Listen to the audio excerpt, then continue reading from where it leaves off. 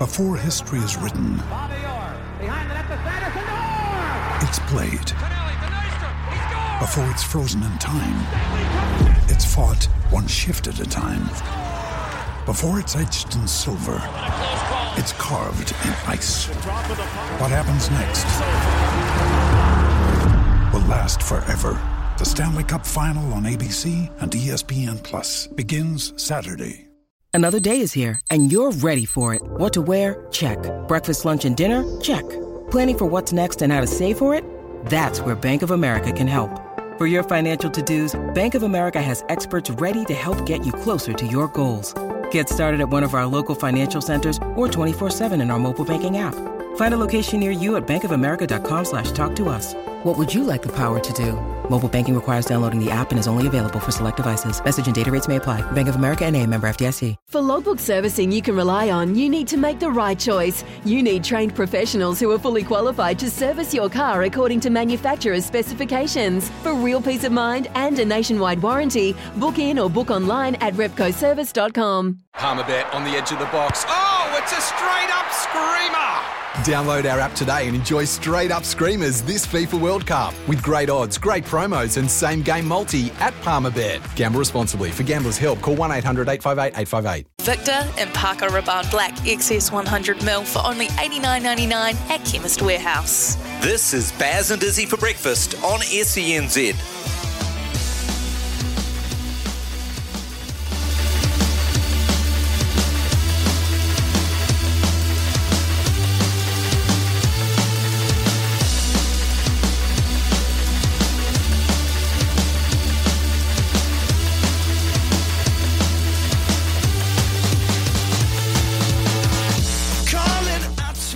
SCNZ, 18th of March, 3 minutes past 6 a.m, 2022. How good is it? Welcome into the show this morning. Louis Herman Watt here, and I'm joined in the metaverse by Mitch McClenaghan. Welcome back, brother. Unreal to have you back in the studio. It's been a while. Oh, mate, it has been a while. I'll tell you what, I'm fizzed up, mate. Yeah? Yeah, I am. It's Friday. It's nice to see the fellas again. How good. Yeah, what a crew to work with. I'm bloody excited. I know I've turned up in a jumper. I'm not as hard as Kempy getting the guns out. So, you know, it's a little bit chilly in the studio for me. I'll tell you what, though, there's one thing you and Kempy have in common is your big rigs, mate. You come in and you always surprise me. He's a big man, Mitch McClenaghan, and it is quite intimidating. But luckily enough, we've got about 8 foot in between us, about the size of a great white. It'll take me half a second, mate, to get across there. Just so you know, just so I know, you are ready to drop that one in short. Exactly, yeah, 100%, mate. And how you been? You been good? Oh, loving it. Absolutely loving it, mate. It's I enjoy summer. It's the best time. It's been autumn. The temperature's just dropped down a click. 2 weeks off the booze. Haven't had a beer in a couple of weeks. Fresh as a daisy. Oh, yeah. I'm fresh as a daisy, mate. Classic. I'm out there running. I'm trying to run a fast 5K. I'll tell you about that in a second. So you're used to running a slow 5K, are you? Yeah. Yeah. Big show this morning. We're lucky enough on Baz and Izzy for breakfast to be welcomed and joined by Baz McCullum out of India. Oh, what a special guest. He's coming into his phone, dialing into his own show this morning. So Baz is up after 7 a.m. We've got a lot to debrief with him. I've told him we want to talk about the White Ferns because he led a Cricket World Cup in his own country. He knows innately, I suppose... I carried the drinks. I suppose you were there. I carried the drinks. You were there. If you want to talk about the people on the bench, then I can discuss that as well if you like. Yeah. We might get to that. No, but you guys know innately what it's like to play in the pressure of your own country, and unfortunately the White Ferns just not quite getting it right at the moment, and you don't get too many chances in a tournament. So we'll discuss that, and we'll hear from Sophie Devine. We've got some audio we'll play of Sophie Devine. We'll get Baz and Mitch throughout the morning to analyse that. This is the best thing. You don't need guests on Baz and Izzy for breakfast when you've got the host and the other host as former international cricketers. One now, of course, the Kolkata Knight Riders head coach, and it's not Metaverse Mitch. We're going to talk a little bit of skiing as well up after 8 a.m. this morning because we've got a Kiwi champion skier. and she didn't go to the Olympics. Work that one out, because it's free ride skiing. It's Jess Hotter, and it's a little bit different than the Olympic skiing. It's more, I'd say... Can we say crazy skiing? Crazy, loose, yeah, dangerous, loosey-goosey, maybe. Yeah. We'll talk to Jess Hotter up after 8 o'clock. Michael McNabb for our Waikato Stud Racing preview. He is, how do I explain what Nabber is? So in the zone, like as in the zone as Guppy was in Wellington when he scored 237. Like he is in that World Cup. Okay. Michael McNabb is so dialed in. He's leading the premiership by 8. He's so motivated and he's riding well. We'll catch up with him because he's got a huge book of rides at Trentham. He's probably never ridden better in his life. And we'll ask him that and we'll see what he has to say. Plenty of other stuff. Lots of you on 8833 or 0800 150 811, the Temper Bedpost text machine or the Kennards Hire phone line. As I look here into the text machine and I stare deep into its soul, I see a text from 9 o'clock last night. Totally frustrated. Goodbye title. Fraser from Tauranga. There'll be lots of White Ferns and cricket fans waking up feeling a bit like that this morning, Mitch. The White Ferns just not quite getting it right, mate. It's tough to see. Yeah, it is tough, particularly in your own country. It seems like it's been a big role reversal, between the old West Indies and New Zealand from the 2015 World Cup. I mean, England's still doing terrible in New Zealand, so I guess we can console in that. But I know mathematically there's still a chance. They've got to beat England on Sunday, isn't it, up here in Auckland? So that'll be an absolute cracker of a game. England have disappointed me out of all the teams even more than the White Ferns in terms of their performances so far. England have been terrible, touted to be a real front runner to really challenge the Aussies. Super disappointing, mate. Yeah. England do have a game in hand and still play us, and they there is a little bit of murmuring that maybe England might click and get it together and just in time. And I think the ball is more in their court than it is the White Ferns. I guarantee the White Ferns didn't want to have that in common with the Warriors. They didn't want to have any chat of mathematical chances. They didn't, especially 1 week into the NRL season and 5 weeks, a month into this World Cup. Oh, mate. That's the last thing they wanted to hear someone say. It's like 8 games out from the end of the season. We're talking about the Warriors' mathematical chance of making the 8. Every year. But it's our year. I mean, well, I guess I'm not a first team Warriors fan, but definitely support them as a second team. Plenty of NRL chat this week. Yeah. And I know you love it. You got your Sea Eagles beanie on, propping up the table. Last night, Bellyache's 500th, and they nearly gave it away. I know, mate. I know. And the bad boy of sport almost stole it from them as well. Old Latrell Mitchell. Is that what we're calling him? Well, because Nick Kyrgios kind of gave that title back, eh? Yeah, he did. But Nick Kyrgios, have you guys spoken about him this week? It looks like he just needs to spray every person that he's going to play against, and he finally turns up. It gives him something, eh? He just doesn't want to lose to someone he's had words with. He's going good in the Indian Wells, isn't he? Mate, it's, finally, maybe just I'm not going to say he's matured. He definitely hasn't. But he's actually just got a few bones to pick. And it's been fascinating to watch. Not been a super tennis fan myself, but to see that, mate, he's great for the sport of tennis. Other bad boys would include Ben Stokes, once upon a time. He's on 98, not out, about to ton up, batting with Bairstow in the West Indies and the Caribbean. I assume they chose to bat first because that wicket looks very flat. So I can only assume that they won the toss. And Joe Root put about 150 odd up, and they're 394 for 4 now. Ben Stokes about to ton up as well. So there's plenty of cricket going on. The domestic season's starting to wind down, isn't it? But the IPL is just, about 10 days away or so. Oh, mate, it's come around fast. Come around super fast. What are you looking forward to the most? In life? IPL starting in life. IPL starting or playing against the Netherlands. Actually, that's not a bad would you rather. Would you rather watch an IPL game or the Black Caps play the Netherlands? Well, I suppose by default it's the Black Caps play the Netherlands, but I never lie to the great people of SENZ. I can't find myself too G'd up for the series. I'm a little bit... this has been one of the weirder summers of cricket because we didn't have cricket through January. Yeah. We lost that Australian ODI series, which we were all looking forward to. Would have been awesome. We lost to Bangladesh. We got pumped by Bangladesh. Then we pumped Bangladesh. Then we pumped South Africa. And then we got pumped by South Africa. And now we've got a series against the Netherlands. Sounds like you're stoked with the New Zealand cricket summer, mate. Well, hey, but this will turn the corner, mate. This will turn the corner. This will put us on the right track. But it is. Come on, you got to admit it's been one of the weirdest summers of cricket. Like if you put it like that, there's been some ups and downs and kind of a big hole in the middle. Oh, mate, and probably even weirder is that we're playing against the Netherlands and we've got 3 of our domestic cricketers playing, and not even Max O'Dowd's coming out of club cricket. Playing against the Black Caps. So he's playing for Takapuna. He was down at Otago playing for Otago A last year, Auckland A for numerous seasons before that. So he's going to make he's going to play in New Zealand. His first international in New Zealand is going to be for the Netherlands. So that's cool. Michael Rippon from Otago is going to be, or just joined up with the squad, and then you've got Logan Van Beek, who's been exceptional for Wellington for many years now.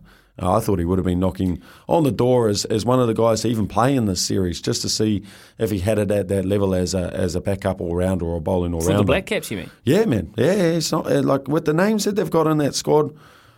It's literally a coin toss. So Ross Taylor. What are we coin tossing over Ross Taylor? No, but this is his farewell, right? It is, mate. Actually, you know what, mate? I'm going to take it back. I would rather watch this series purely for Ross. Me too. Purely for Ross. I'm completely tongue-in-cheek. Yeah. I mean, I love the IPL because, Bears, we support Kolkata. But no, we don't support Kolkata. Don't you ever say that with me in the studio. Don't you raise your arms, Kieran. Get out of it. Mate. Take that pink shirt off. Jeez, I've missed you, Mitch. Straight away, mate. He's coming with the Sea Eagles beanie. KKL Radio. Oh, you're so pesty. Just count the titles, boys. Just counts the titles. Okay. It is. You got tense fast there. Yeah, all right. It's Friday, mate. We've done all the hard yards this week. Kempy's already put himself on Fox News. Done some heavy lifting for us. Izzy's told us about his situation with his irrigation. He's in a bit of trouble there. He sent through a photo yesterday about the elbow joint that he kind of didn't. He tried to bend a. We have to go listen to Country Clueless on the Baz and Izzy for Breakfast podcast channels yesterday, and you'll hear. And then he sent through a photo of it, and I'm not even going to put it online because it's not good for him. We don't need people thinking. But, hang in there, Daggy. It's good that you're doing this stuff yourself. Elbow's no good. The elbow joint that he put in was necessary in the end, but I don't think that wasn't necessarily the starting point. So it was a bit of a process. But the point is, it's been a long week. Positive vibes only this morning, mate. Oh, cool. We're going to tip up a storm. Can I tell you about my 5K Odyssey? No, talk to me. Right. Well, I came back from holiday. I had a holiday, and it was a lovely holiday. But the issue is, I holidayed so well. We just ate whitebait and venison and just drunk so much gin and just had the best time just blowing out down the South Island. Best time. 2.5 weeks, though, it starts to catch up on you. That's like enough. That's a long enough period of time where you come back and you can actually feel heavier. You noticeably so. All right. Couple of weeks off the grog at least. Let's just sort myself out. Kieran in my ear saying, now you know what it feels like to be Kempy and Mitch. Mate, you've started off super hot this morning. I'm not even going to do it. This is why. He's coming with the Manly beanie, and I've already given him slack about it. That's the only thing that's happened this morning. I haven't said a single word. Mitch, you're trying to set me up, mate. Actually, there's a lot going on here. Just one step at a time. What, Kieran, why have you and Jacob swapped spots? Mate, we're crafting the greatest Friday tipple to date. Good. So we've swapped seats just so Jacob can chip away at it because, me with my dyslexia, it's not good if I'm on the tool. So Jakey here is whooping up the greatest Friday tipple for 8:40 exclusively every Friday on Baz and Izzy. Okay. That's okay, good. so you're feeling heavy like Kempy and myself. Yeah, right. Okay, so you started to feel stiff skis. Dog, eh? So I've decided that I want to, and I always run, but I never really take it serious. I usually just plod around. But I was like, I need a bit of a goal. So I'm trying to run a fast 5K, and I've got a bit obsessive about it, and I'm doing lots of research. And a long time ago, a decade ago, I could run 1930, 1945 Ks, which is like fast enough and pretty fit. I was pretty fit back then, and I'd love to get under 20 minutes again before that decade is up. I don't know if I'm going to be able to do it. I've got about 6 months. 6 months. And my first recorded time was 21:50. So I need to shave a minute 50 off my 5K time. So I'm getting a bit obsessive about it. Minute 50 off your 5K time. Googling about it. Well, I gave a few tips, if you would like my tips, to Mania on the afternoon show. He's obviously trying to get into his running. Is he? Yeah, and he was unsure of having a beer after work before running. No, he did. He did, and he reckoned he did a PB, mate. 30-second PB on his little 3K run. So do you reckon you have another one and you shave another? Hey, mate, I reckon you just keep on going up until you find your tipping point. Yeah. And you're into your research, mate. It's just personal research. What do you reckon? We can ask Baz that. He's just what do you? Yeah, I think Baz is he's told the story before that he reckons 4 ciders before he bats.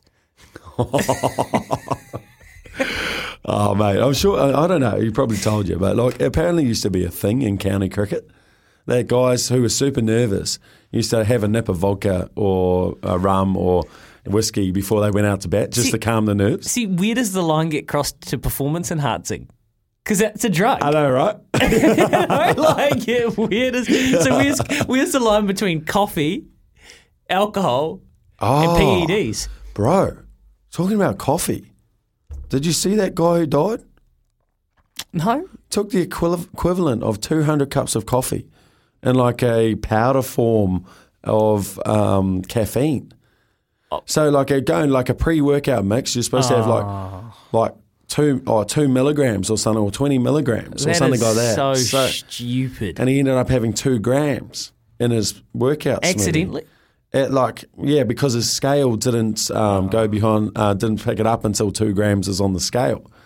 So he thought 2 grams is 2 milligrams. That sounds illegal, whatever that is. Mate, yeah, catastrophic. So yeah, steer away from the old caffeine powder.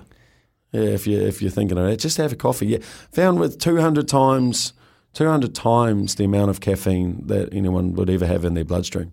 Yeah, insane, mate.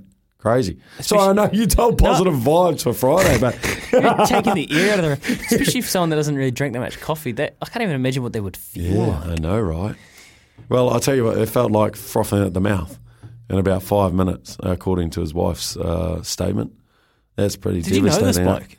No, he's a guy in the States. He was just like a personal trainer, yeah. Yeah, right. America. Yeah, America. But I know Baz is the 4 ciders before he bats is just enough. Perfect, kind of 3.5 ciders. That was like right on the tipping point. Yeah. How many ciders has he got to have to play left arm spin well?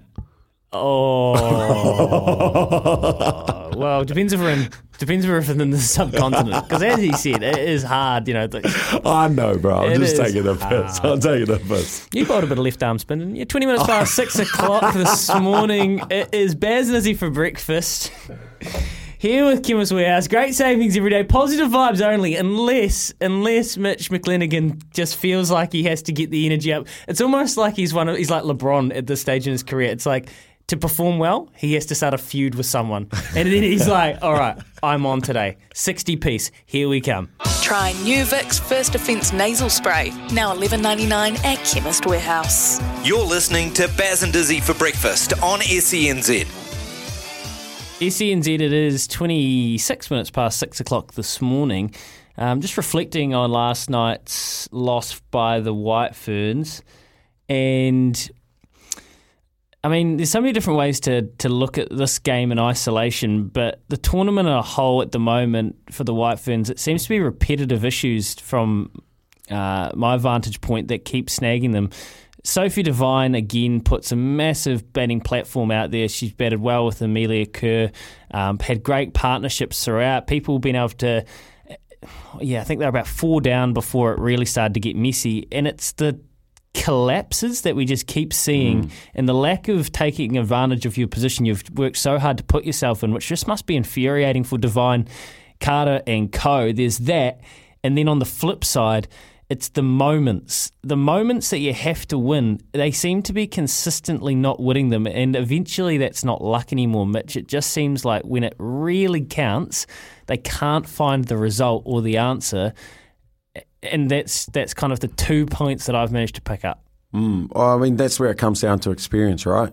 In those crunch moments, when your game's on the line, you need your experienced players to turn up, and unfortunately, towards the lower end of the batting order in particular, there's not a lot of experience. Lauren Downs showed really nice signs before she got injured pre-World Cup, and I think that threw a spanner in the works. Brooke Halliday wasn't in the form that she was in previous to that, and Lauren took her opportunity, and to go down injured, that was massive for just having that little bit more support down the order. And then, yeah, you got a feel for a youngster like Frances Joseph. So she's just been thrown in the old deep end, eh? Yeah, and it's she's not being picked. They've gone to Frankie Mackay. Like you assume that Lee Casbrick would have been playing. Fran was picked ahead of Lee, and just what she would have offered with their left arm ortho, and obviously a bit more with the bat as well. I mean, experience is one thing. Like, the team overall is a super experienced team. Like, if you actually look at the 11, the top order, 100%. But if you look at the 11 they put out, yeah. I mean, but then even you need Katie Martin to be able to hang and stay deep. Yeah. You kind of need... I think it's kind of, like you said, you pointed to the same stuff that happened at the Mount, against the West Indies, where Katie Martin should have been there to see that game out and chip that one to mid-off. Again, crucial moments, like, was the risk needed at that point? Maybe it's just been a flow-on from that, mate. As momentum's a funny one. You get in the same situation, you fail when you should have won a game in that first game, and then it's just flowed on from there. We're really curious to ask Baz what he's picked up from where he's been just around that momentum, because when you played under him, he was huge on that, right? Keep that good energy going and use it, build and build and build. And it just seems like the inverse is happening to the White Ferns. Leaving 13 runs out there in your first innings, as when you're setting a score. Yeah, I mean, it turned out to be the difference, and it was really unforgivable at the time. This deep in the tournament, when we know you win, you're in. Just keep winning, and you can't just donate 13 dots, 13 nothings. Yeah, 13 balls at the end of the innings. Yeah, so it's tough because we want. We were so excited for this tournament, and they still have a chance. Their run rate didn't take too much of a hiding last night because they took it so close. So win 2 games, there's a chance, mathematically, as we talked about. But man, it's brutal because the expectations, especially coming out of that Indian series, it was like, have they clicked? Then a historic chase against the Aussies. Absolutely dominated the Aussies. Amelia Kerr, Susie Bates, Sophie Devine. Just took them down. What they chased, 345 or something huge, of that. Huge. Like, massive total. We're just like, we're here. Do you know what that reminded me of? And I don't know if you played in this game, and I didn't say it at the time, but it reminded me of that warm-up game you guys played against South Africa at Hagley in 2015, and it was like 3:30 or... Yes, I did play in that game. And it was... huge. Yeah. And it was like, you chased it down, I'm pretty sure, and it was like, with like an over and a couple of overs in hand, and it was kind of like the pressure valve just went, whoa, okay, man, this team's in a really good space. And when the White Ferns did that, I thought, man, here we go, home country, a bit of momentum, but for whatever reason, it's the bubble popped. And I don't know when it popped. I don't know why it popped. I don't know if, we can't, I won't speculate whether it's team chemistry or anything like that. I just, consistently, the moments you need to win are not being won. And it's just brutal for them, but also the cricketing public that just wants so desperately to get behind and galvanise behind this White Ferns team. We'll keep talking about it throughout the morning. 8833 0800 150 811. The Kennards Hire phone line. Would love to hear from you. What can Devine and Carter and the Brains Trust there do? I mean, how do they beat England first and foremost? Because if they don't beat England, then this is all just we're just kind of reflecting on a tournament that could have been. But where are the improvements? Let's try and work forward from here. Where are the improvements and what do they need to do? If you're like Fraser from Tauranga, totally frustrated, goodbye title, tell me why you're totally frustrated. We'd love to hear from you. It's 28 away from 7 o'clock this morning. Araha is coming up with the news for Kubota. Together we're shaping a building in New Zealand. Then we're going to talk a little bit of thoroughbred racing. SENZ 26 away from 7 o'clock this morning on a cruisy Friday, 18th of March 2022. Just trying to dissect and I guess debrief White Ferns' performance that has left everybody asking questions that we don't necessarily have the answers to. I'm sure we'll hear from them throughout the morning. We've got some audio we will play of Sophie Devine up after 7 o'clock. Get her initial reaction. I'm sure they'll take time to absolutely analyse this game and work out, in this tournament so far, to work out where they are going wrong.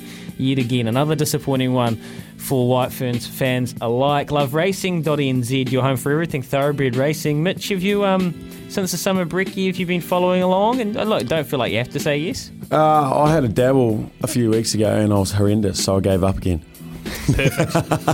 Perfect. Lost most punters out there. So I've been waiting for your tips, mate. The phone line's been dry, as you'd say, mate. So I lost my number until you needed me to come fill in with you. That's funny you say that, because I'd actually been thinking the same about the metaverse. And you expect to be tipped off by... It's been super quiet. I haven't bought anything. I bought one. That's it. So yeah, okay. You're the you're following Shaq O'Neal into the metaverse, mate. You've gone the right way. Louis almost close to maybe even just doing this part time. Hey. What, punting part time? That would be fun. Here's the thing. I will trade you a good thing for a good thing. So we'll have a little chat. We'll have a little chat off air about that. Racing at Trentham this week, and it is a Group 1 day. Ooh. For the 3-year-olds, it's the Mile Levin Classic, and of course it is the Oaks, where Self Obsession is the favourite. Michael McNabb does the riding there. We'll catch up with Nabba next hour, and we'll work out exactly how good this filly actually is. She's a superstar in my opinion. There's plenty of backable chances. Can I get an amen? I made the case for it yesterday in race number 7. I hear that the money has come, but obviously it's an even spread because we haven't seen it budge off that $4.50. I have no idea where the starting price ends, or starts, I suppose. For Can I Get an Amen? You could tell me that it gets crushed into $2.70, well, $3, and I might believe you. You could tell me it drifts out to $5.50, and I'd believe you as well. I would be kind of shocked because, as I made the case for yesterday, Can I Get an Amen has run in behind Levante, Rockin' Horse and Mascarpone. They've all gone on to win Group 1s. She did it hard without cover, sat wide, kicked again, found the line, gets the same track, same distance, except weight relief, 53 kgs from a good barrier. I just think it's a good bet. Race number 6 is the Levin Classic, and I'm wearing the On the Bubbles hat today because On the Bubbles is back. Jared Smith and Ian Smithy's son and Hazy and the crew there at Te Akau. Obviously, it's been a bit of a party boy for them because, well, On the Bubbles, they've spent a lot of time doing that. In his 10 starts, he's won 6 and run second 3 times. Plenty of good chances across the card, though. And remember, the Tauranga meeting has been moved to Sunday because of jockey availability, COVID running rampant through the jockey ranks, so they're just making sure that they can get the best jockeys to the races. Tauranga will race on Sunday to make sure that can happen. There's plenty going on. You can ask me, send me a text throughout the morning, 8833, if you want me to have a look at your runner. We've got a multi-buster we need to make with Pip Morris today, so Mitch will be getting his head stuck into the form. And there is a text here from Mike. Louis, I could be behind the 8 ball here, but will we see Catalyst again? Also, can you ask Baz about Defibrillate for the weekend? We can ask Baz about Defibrillate. And as far as Catalyst goes, he's had another setback last I heard, and Pikey was just taking his time with him, potentially looking to aim him at the spring. So I think, Mike, where we're going with Catalyst is a career that could have been, unless there's a miraculous recovery here. That's about it, Mike, and that's about it, Mitch. Sorry, I've just talked at you for 4 minutes. So. No, that's fine, mate. That's fine. I'm used to that at home. Is your kid talking? Your baby talking? Is your baby talking? No, my wife. Oh, right. No. I was thinking, surely you wouldn't just tee yourself up like that. Oh, always, mate. The more fire, the better. No, it keeps a healthy relationship, mate. No, she is talking. Your wife? Yeah, my daughter. Looks like, we just lost a wicket. Johnny Bairstow. I was just about to crow about Ben Stokes getting his 100. He took his 100 up off 120-odd balls. I was just about to take the piss and say that Alzari Joseph was just about to get his 100 as well. But he hasn't. He's taken a wicket, 1 for 99. So he's still going to get that 100, but Johnny Bairstow departs and, England dominant position, 410 for 5, mate. Days like that, you're average. You're just thinking about it, aren't you? You're just thinking about it.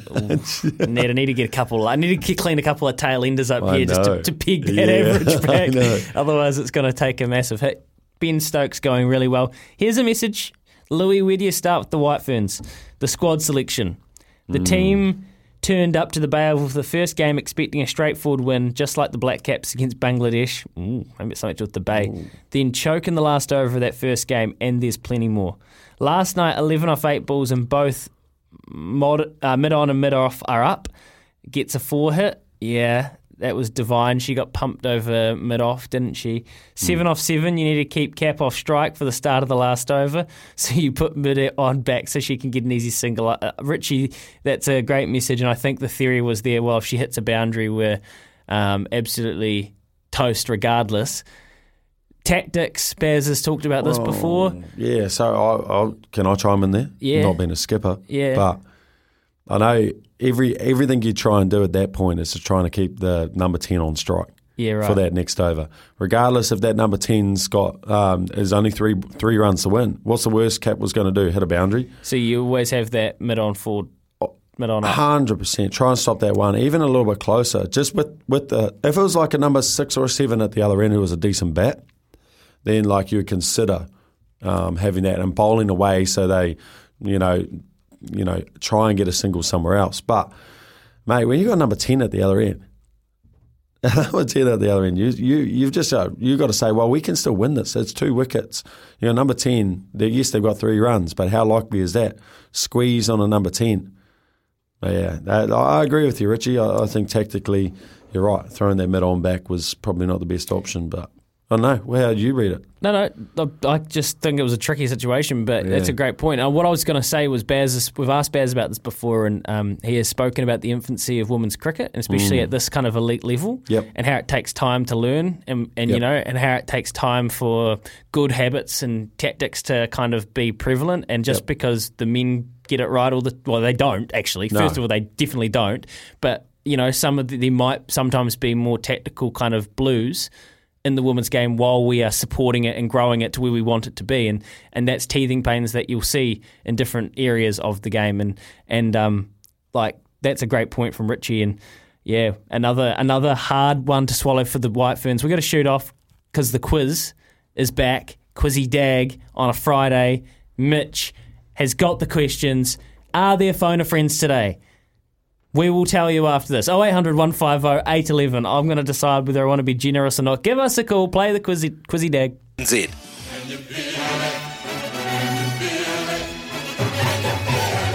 It's Quizzy Dag.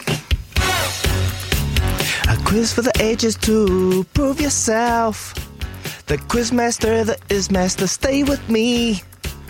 Or this might be an absolute disaster. Yeah.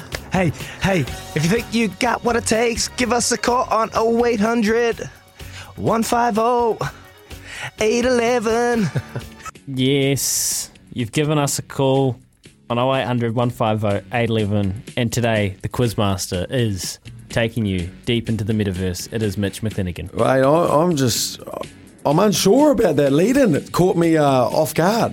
Better? Are we going back to the old one, or is he happy with that? That's actually the original one. Is it? Yeah. We've actually gone back. I can see why we've changed. Get back to the old one. The other one was great. I loved it, Izzy. Okay, all right, sweet. We're going to crack into Quizzy Dag today with your chance to win a $50 bonus bet from the TAB. Well, we'll go to the phone lines. Geez, okay, we've got Brenton up first, mate. Mate, you're usually way down the list. What is going on? You're on the dial today. Come on, yeah, mate. I normally listen to it iHeartRadio, mate, or the other one. SENZ app. So it's a bit delayed. Yeah, okay. Yeah, that's the one. Oh, you're in bed. You're down with the vid, are you? Nah, I'm not in bed, brother. Oh, you're out on the road. I'm working since 5:30. Oh, good. Okay, so you've been tuning into our terrible chat this morning. Oh, let's see if we can win you a $50 bonus bet, mate. And if you get this one wrong, never ever call this radio station again. Who currently sits at the bottom of the NRL ladder after round one? I'll be the South. It's not, buddy. Yeah, done. That's Manly. You just give it up. See you later. Hang your head in shame for the rest of the day, okay, mate? Because, that's double. You can't then give away the actual answer. Let's see if Zaid was listening. Let's see if Zaid, how are you, mate? Is it me, Zaid? It is you, Zaid. How are you? Yeah, all good. Cracking. All right, we're going to go straight into the question here, Zaid. Who is sitting at the bottom of the... Okay, yeah. Okay, great. Awesome, Zaid. Who is Sonny Bill fighting on Wednesday? Barry Hall. He is. Who did Joe Root score his 25th century against yesterday? West Indies. He did. Oh. Olivia McTaggart. Taggart. I'm so good with my names, bro. So good. Olivia McTaggart will compete for New Zealand at the World Athletics Indoor Champs in what event? Pole vaulting. Oh, this is a precision. This is an absolute precision. Listen, hang up the phone now, listeners. Okay, Liverpool closed the gap in the EPL title, raced to just 1 point yesterday. In the English Premier League era, how many titles have they won? They've won one. They have, Zaid! Well done, mate. Well done. I want to talk to you guys about something quickly. What the hell happened? I was watching that Melbourne Storm game, and what happened in the 65th minute? Did Melbourne Storm just fall asleep, boys? And then Latrell Mitchell, that drop goal of 90 seconds to go. I put some money on Storm 12 and under, and then old Pappenhausen comes in and then just lands the drop goal for the Storm, and they never seem to lose. So what are you complaining about, mate? You won some money. Yeah, I know. I'm not complaining, but I'm just saying that the Storm... Yeah, just, we're going to talk about that a little bit later. 24 minutes. They were great, eh? Yeah, but I'm going to probably put my bonus bet on the UFC. That's what I'm looking forward to this weekend. Okay. Paddy the Baddie. Oh, is Paddy the Baddie fighting Zaid? I like that guy. Yeah, he is. And he's got a podcast. I don't know if you want to check it out, but he did an episode with that Molly McCann. She's fighting as well this weekend. Do you reckon we should get him part of the SEN network? I know, maybe, yeah. Maybe. Okay, thanks, Zaid. Enjoy your TAB bonus bet, mate. 8-2. He's got a podcast. The podcast is obviously not that good. or are we not that good? Because he sounded like he quite liked Paddy. Thanks, Zaid. Anyway. It's kind of kicking the gas. Before we crack on, Brenton, I hope you're listening. You can't call yourself a leaguey without knowing the ladder after round one. Mate, okay. The only reason you know the ladder is because you're propping it up. 7.5 away from 7 this morning. We will talk rugby league. Bellyache. Man, he would have had a bellyache last night watching the Melbourne Storm, as Zaid said, just slowly give away that lead.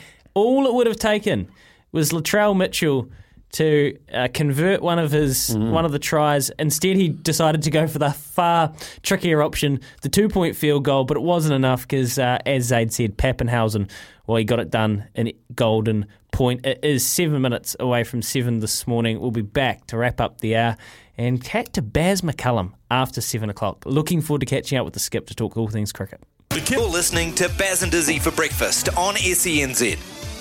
You certainly are. Friday the 18th, and we've got Baz dialing in from India just up after 7 o'clock this morning. 8833 on the Temper Bedpost text machine, or please give us a call on the Kennards Hire phone line 0800 150 811. I want you to get in touch with us this morning and talk to Baz. Give Baz your thoughts, or if you've got a question that you'd love to know about the White Ferns in particular, that's what I want to hear about. Where does this team turn from here? And I mean, are you giving them a chance to make the semi-finals? Mathematically, it's there, but I guess I'm curious why the similar situations and the same results over and over and over again. What is your take? Give me a call on 0800 150 811. And you've baited Brenton into texting back, Mitch. I have, mate. He said, I stuffed up with my thoughts. Bunny's losing 2 from 2. Love the banter. Guess I won't be ringing the show again. Show you, mate. I'm just a ring-in, mate. I wouldn't even know if you rang it again. Get involved, mate. We love it. We love it. Isn't that incredible? You come in on a Friday, we discuss positive vibes, and then you start telling people not to call. Not to call. Just actively taking listeners off our count. Oh, no chance. No chance. Brenton loves you. Sea Eagles propping up the NRL table. Choices flooring poll today. I'm thinking something NRL. I'm thinking something NRL coaches. We'll workshop that in the news. That's next with Araha for Kubota. Together we're shaping and building New Zealand. In the meantime, I'm going to go find myself a Mick Cafe coffee because it's Friday. And Fridays lead into Saturdays, which is the punting day. Let's go. Chemist Warehouse. This is Baz and Dizzy for breakfast on SENZ.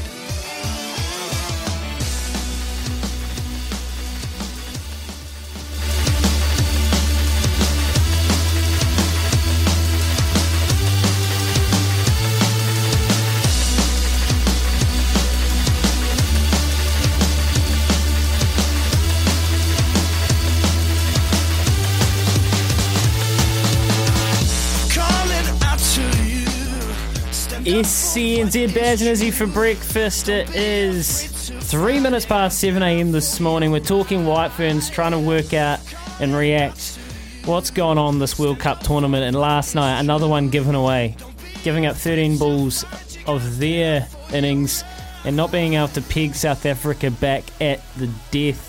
Baz McCullum, hopefully not far away, live out of India. Michael McNabb later in the hour for Waikato Stud, their racing preview. Oaks Day tomorrow at Trentham. What a famous day. We absolutely love it. And Nabba is riding out of his skin. And Jess Hotter.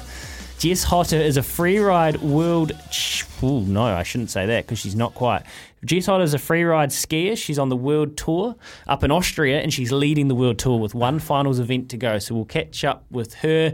And I'm joined in studio this morning by Mitch McClenaghan. Mitch, you are well, you're healthy, you're doing a lot of work in your gyms and you're looking big, mate. You're looking imposing. Yeah, that's why I'm wearing the jumper, mate. Big in the wrong areas, that's for sure.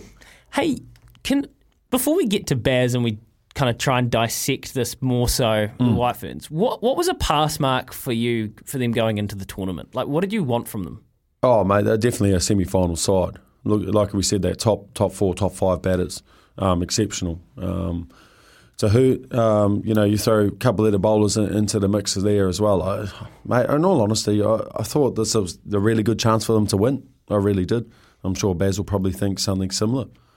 I think it was a great opportunity. Well, I mean, I agree. You don't want to... Look, it's hard playing in front of your own people. There's positives as well as negatives that go with it. But if there was one and there was a time and they managed to write that form just before the World Cup, I mean, how are they going to feel this morning?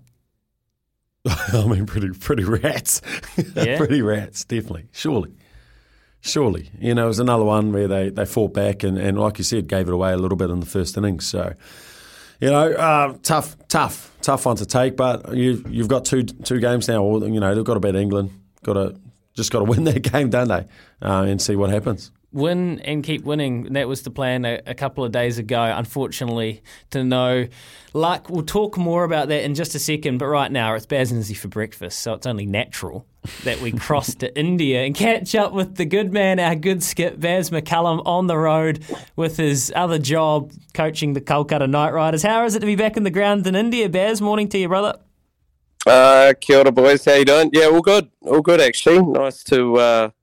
Nice to be out and about and catching up with all of my teammates. Some familiar faces and then some new faces as well, with it being a new auction year. So, yeah, some good challenges in front of us, but it's fantastic. Yeah, it's good to have him, Baz, back into the show. Obviously being over there in India, I said to Baz yesterday, Mitch, it must be good to be back on the ground because they played the last half of that tournament last year in the UAE, and now he's back in India. It's quite obviously, you'd know, completely different vibes, completely different energies. Yeah, completely different vibes. I'm picking that there's probably going to be crowds back this time round, so that'll be awesome. There was obviously some at the IPL last year, smaller crowds in the UAE, but just the buzz and the team bus, there's just fizz around it. So. Pretty exciting, yeah. Is it cool to be back on the ground in India specifically, Baz? Like, as we were just talking about, the buzz must be real. Yeah, it is, boys. It's pretty cool. It's obviously, it's building, like we're very much in bubbles at the moment, and, you're not really having a whole lot of interaction with the public as such, and I think crowd's going to be about 25%, which will probably still mean about 40,000 people at each game. But yeah, it's good. It's good. We're just Mitch, you know what it's like, bro. We're going through that phase at the moment where you're just sort of trying to get everyone familiar with one another and try and blend all the different cultures and ethnicities together as quick as you possibly can, and then hopefully you paint a vision for the group, which you try and hold true over the next couple of months. But it's very exciting, boys. It really is.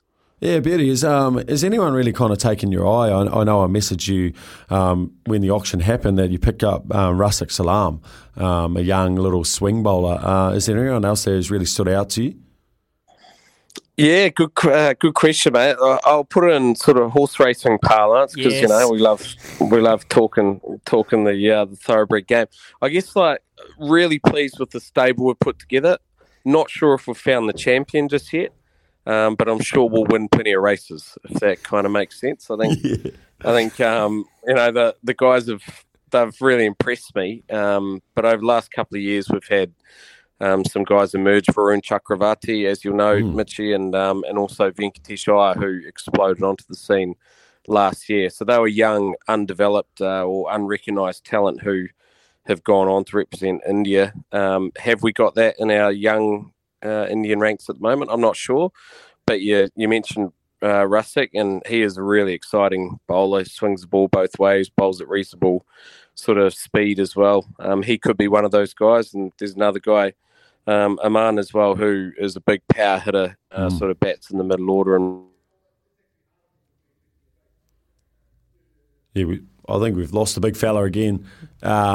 Yeah, a couple of names there that you were interested in? Yeah, Rasak, definitely. We had him a couple of years ago, and then he was with Mumbai, and then he got a year ban, 18-month ban for playing under 23 cricket when he was under 18, and they have regulations against. Wow. He couldn't play. Yeah, it was something to do with that. It's some real weird one where he was younger than he was allowed to be to play a certain comp.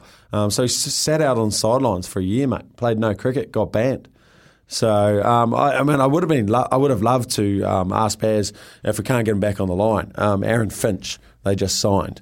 And I wanted to know if that was a straightforward signing because I know over the Big Bash, his form has been pretty poor of late. Baz, Finchy, thoughts? Quality player. A pretty simple brief for us as well. Smack it as far as you possibly can. He'll love, eh? Good coach. Good coach for that. Yeah, well, I think so. And particularly against the seamers, and he provides a layer of leadership as well for us. Look, we're lucky we've got Shreyas Iyer is going to captain our side, local Indian player who's exploded in the last month or so. And then we've got the Australian red ball captain and the Australian white ball captain in our lineups. Yeah, that's... Was there anyone else who you're looking at? It was just Finchie's name was on the paper. He's the man we want. It looks like he's just dropped off again. These are the precarious waters we fish in when we try to get Baz out of India. Also Colin Munro's. Oh yeah. Those sorts of guys as well. And look, it's not... Decisions aren't necessarily straightforward. You know, you've got to look at many different aspects. And in the end, we settled on Aaron Finch, and delighted to have him actually.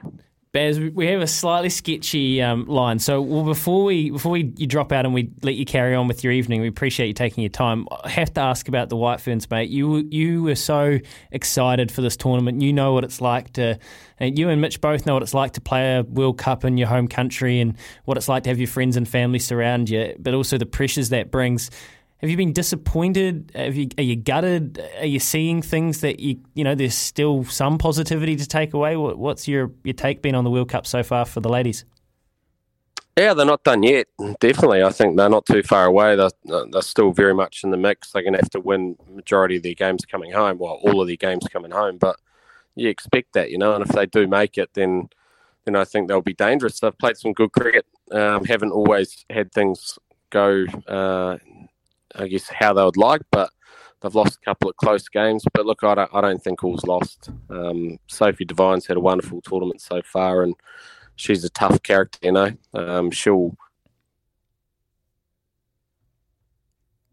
We potentially might just get Baz to finish that thought, but that's not surprising that Baz is glass half full on the Mitch, and that's good to, yeah. Well, hey, there's an empty half and there's a full half. So I guess I'm the empty half. I guess we're the empty half, aren't we? I think we're just gutted. But yeah, like Baz says, there's still a massive chance, obviously, if they win and they win well. Yeah, I guess the troubling thing has been the same eras over and over again. Baz, quickly before you do go, you make the point about your stable of horses that you've got. Can you just? I'm really curious. As a coach, what sort of trainer are you? Who do we compare you to? Are you kind of like Chris Waller, the Jamie Richards? Are you the Richie? Are you kind of Stephen Marsh, a bit loose? What sort of trainer? Who do you compare yourself to? Oh, gee, I don't know actually. If only horses could talk, I guess. I reckon there's a bit of marshy to you. What was that, Mitch? Oh, I'm just saying, while you're talking about your horses, we had Mike text through before asking you about defibrillate. True. For the weekend, mate. What are your thoughts? What's that saying? Don't be a moron, get more on. He's flying. That last run was outstanding. I think yeah.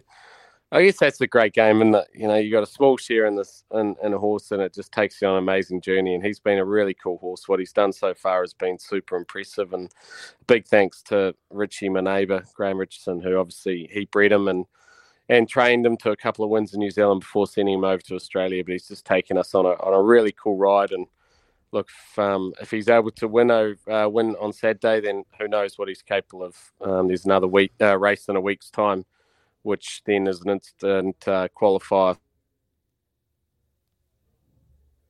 for one of the big races, potentially the Melbourne Cup or the Caulfield Cup. Baz McCullum out of India, really appreciate him taking the time to try and tune in. We'll leave him there, let him crack back in with his evening. Hey, it's hard. It's not exactly, you know what it's like getting communication out of India. I'm sure sometimes it's probably not the most easy thing in the world, but good for him to dial in. And as I say, not surprising he's glass half full on the White Ferns. What did you make of that? 8833 0800 150 811. Does that, can you take that philosophy with your fandom for the White Ferns and your support? Are you willing to stand by them again, go into this England game and say they are a chance, and if they can do things right, they are not done yet? Or are you disappointed, and are there specific things in their game that you have been really frustrated by? Get in touch. 8833 on the Temper Bedpost text screen, or 0800 150 811. Mitch, is Baz kind of picks you up? Has he picked your spirits up at all? He has a touch. I guess it's not over until you definitely can't make it mathematically, which is usually about 22 rounds into the comp, isn't it? So, very good point. Look, if they win, I mean, you're coming up against England, who's been super poor. I think White Ferns have been competitive in the games they've lost, barring that Aussie game, but England's looked really poor. So, mate, what an opportunity if they get that and they beat a side. If you beat England as a side, even though they're running poorly, it will give you that confidence going forward for sure. Here's what Sophie Devine had to say after last night.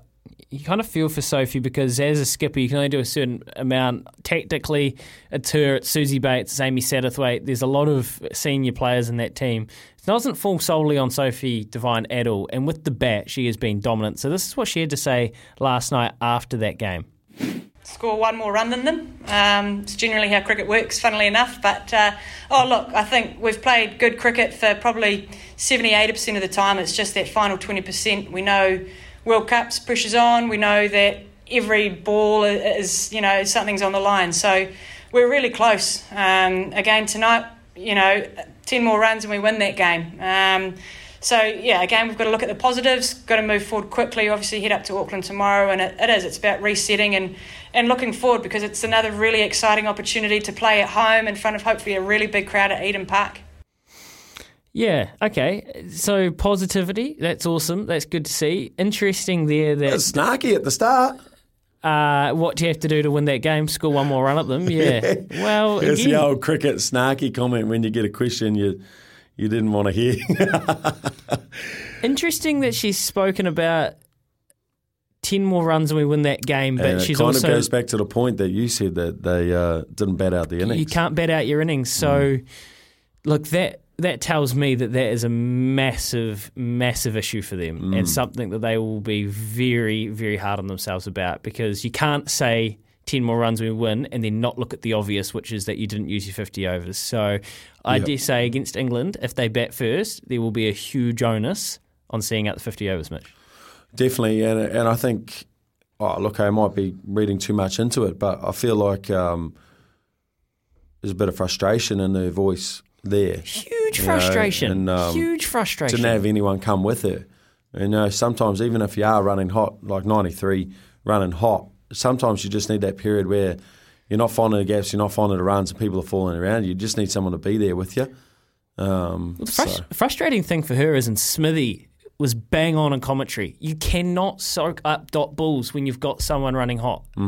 So if you lose it, if you come in at, say, third drop, second drop, fourth drop, and you take 25 balls to score 14 runs, that's not actually just impacting the scoring rate. You're taking the momentum out of Sophie Devine. Your job's to get off strike. Get off strike. Yeah. And I think they haven't done that well during this tournament, and it's been frustrating. And that's where you're getting that frustration in Sophie Devine's voice. And, finished off, she kind of started, as you started a little bit grumpy, finished off positive. Hey, doesn't matter because the reality is we still have games to play and we win every game. We might have a chance. There's a text here from Richie Boys. I put the $50 bonus bet from Monday's Quizzy Dag on South Africa winning last night, so I was able to console myself with a collect. But yes, I'm still backing the White Ferns. Appreciate that, Richie. 8833 0800 150 811. Give us a call. I want to know where this team's going wrong. And just listening to Sophie Devine there, can you feel her frustration? We're going to talk a little bit of rugby league this morning as well. Don't worry, we will cover that. Super Rugby, well, that's been decimated, hasn't it? Chiefs, Moana Pacifica, the one game, so we can probably take our eyes slightly off that as we would be, more so than we would be usually on a Friday. So much going on in the sporting world. Oaks Day tomorrow at Trentham as well. It's 20 minutes past 7 o'clock. Baz and Izzy for breakfast. Great to catch up with the skip over in India. Sounds like he's having a real fun time with his teammates, getting to know them all, getting the culture all set in stone there. We're here with the Chemist Warehouse. Great savings every day. Yes, CNZ, it's 25 minutes past 7 o'clock. We're trying to work out where the White Ferns have gone wrong and what your mentality is around them moving forward into this tournament, throughout the rest of the tournament. And we have got on 0800 150 811, the Kenan's Hire phone line, Bruce and Kevin. Kevin, let's start with you. Where are you around the country, brother? Taringa, mate. Oh, awesome. What did you make of the game last night? Well, I was just saying to you, Kieran, every time we bat, we're 1 for 6 because you've got an opener either getting run out or playing cramp shots, and then you're getting other batsmen, they're getting a start, like 93, a well and truly start, then you're getting the number 3 coming in, playing a sweep shot across the line to an LBW shot. So you're putting pressure on yourselves, and they're playing across shots all the time across the wicket. When you've got behind the wicket, you've got 6, 7 players waiting to catch you, where you've got 2 down the ground, is where you drive to, mid on and mid off. That's where your runs come from, straight driving with your elbow up. Yeah, good point, Kevin. You're right. This the fundamentals calling the simple stuff in the game, and those games can make a massive difference. You never want any run-outs, do you?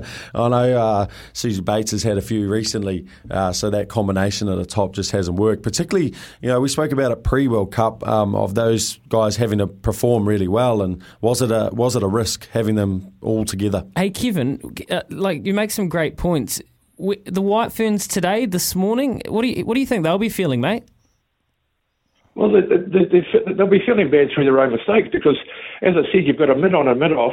You got runs down the ground. You've got to have your elbow up pointing towards the bowler, and you've got to have your foot going towards the bowler, not your foot going across the wicket and your back going across the wicket, because that's where you get out. But down the ground, you've only got 2 players. You're looking at 4s or 2s or 1s. Every time. Yeah, they'll be feeling ill at their own mistakes. I hear you, Kevin. Thanks for the call, man. We'll jump across to Bruce down there in the Garden City, aka Godsland. Morning to you, Bruce. Hey guys. What did you...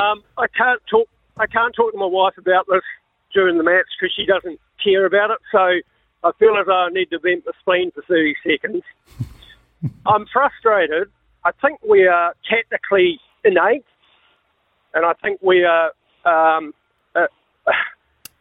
A bit naive when the captain says, when she's asked, this is a must-win game. No, that's the reply. It's like, she's supposed to be the leader mentally, physically, everything.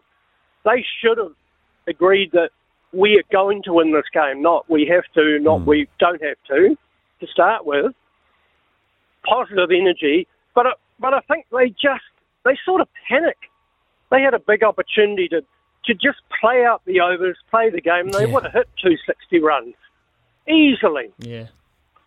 And the last guy was dead right. Play a lot more straight.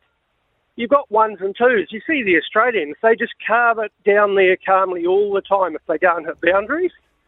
And when you get to the last 8 overs in the game or 10 overs, and Mitch knows this, that's the happy hour. You've got to have someone who's been there a while, and they get a boundary and over at least. And that's what you have to plan for. And when you start panicking, it just doesn't work. And one more thing, Leah Tahuhu's a fantastic batswoman. Why wasn't she in there 20 overs earlier? And why didn't they put her in at number 6 and say, we want you to stay there for the last 20 overs of the game. Don't get out. You can hit a big shot occasionally. That's it. Yeah, fair points, Bruce. Fair points. Yeah. Do you think just the mentality, do you think that they were actually, by saying it wasn't a must-win, they were trying to take some pressure off themselves?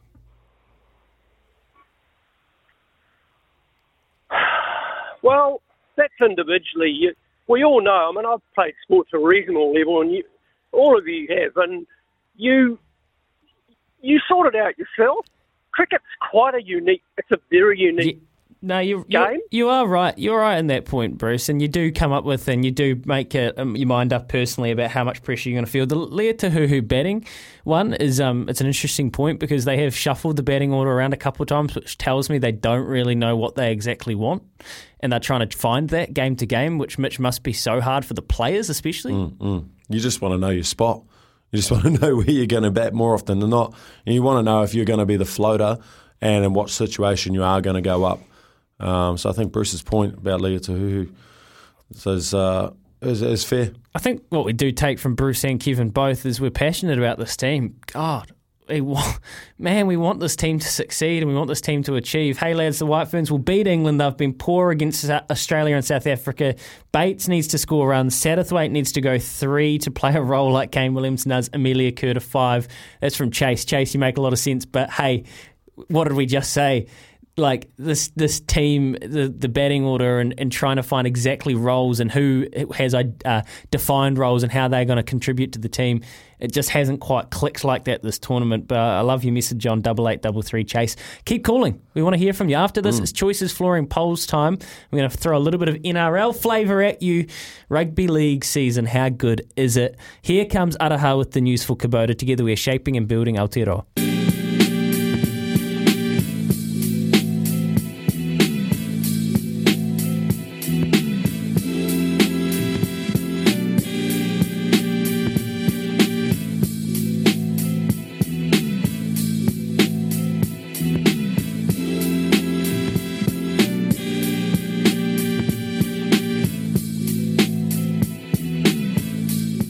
SCNZ, we are 27 away from 8 a.m. this morning. Michael McNabb for Waikato Stud Racing, not far away. Mitch, someone wants to know how your NRL fantasy team went last night. They were good, mate. I had Latrell Mitchell. Picked him up as an injured player in my draft side. So, he was good for me last night. And not too much off the classic side on the Supercoach. I had King play last night. He was good. 50 points. We love it. Except for Elias. I have him as reserve. Thought he'd be a cash cow this year, and he's been shocking, mate. Shocking for South. 2 games into the year. Yeah, I know, but you've got to make decisions, mate. You've got to make decisions. You NRL fantasy folk, and so many people are into it. Love it. You are a different... You're like... Oh, shock. You're a CrossFitter too, aren't you? No, you're not. No. But the NRL fantasy, it's almost like a church. It's like the church of the NRL fantasy. You guys love it. Oh, we do, mate. We absolutely do. Have a little core party, for it. We've got big chats going. It's constant. Bing, bing, bing, mate. Missus is sick of it already. She hates it. She's like, sees the trials come up and she's like, oh no, Supercoach is about to start, isn't it? And I was like, yep. She's like, okay, see you in September. Oh, man, that's brutal. Well, what about Craig Bellamy, mate? Speaking of NRL, what an achievement. Unbelievable, right? Unbelievable. You know, to coach for... I don't actually know when he started coaching, but it's 500 games, right? Yep, 500 games. And he's done it at the pinnacle, and it's the players and the coaches that he's churned out underneath him, and the sustained success that they have had. And there'll be the salary cap snipes and all those sorts of jokes. The old boats, Inglis and all that stuff. But regardless, he has found a way to resonate and connect with player year after year after year, player after player after player. And to get a win last night, his 500th, which wouldn't have been the way he thought it was going to be. The Storm giving up a 14-point lead, donating it, and then winning in Golden Point. Incredible stuff. I'm sure he would have given a world-class, famous bellyache serve after the game. No doubt. There would have been many celebrations, that's for sure. I reckon that's exactly how he wanted to celebrate it. But look, he for me is the benchmark. And I know there have probably been more winning coaches, maybe have accomplished more over a longer period of time. But the benchmark, because you talk to other coaches like Scott Robertson, there are guys that have gone from different sports and they have spent time around that Melbourne Storm culture and in that environment, and it's like winning is priority, and it's everything points towards excellence, and there's no room for anything else. I can't really overstate how much admiration I have for him as a coach, and I'm not even a Melbourne Storm fan. So, Choices Flooring poll this morning, Mitch. I was thinking, and you love your NRL, you would have... Who's your team? The Seagulls. Who coaches the Seagulls? Dizzy. Dizzy. I love Dizzy, but I know where you're going with this. He's not going to be in my top 4, unfortunately. Choices Flooring's What's Your Lifestyle catalogue is on sale now. Okay, so head along and check that out. Choices Flooring poll every morning on Fridays and Mondays. Who's your greatest NRL coach of all time? Head to the SENZ app, chuck on Baz and Izzy for breakfast, click on it, and you'll see the poll pop up there. Here are your 4 options. Tim Sheens, Mitch, winner. Genuine winner. Those famous Canberra sides? Yeah, 3 of 3 in 4 years or something like that, yeah. Incredible. And over a long period of time. Tim Sheens. Wayne Bennett. I mean...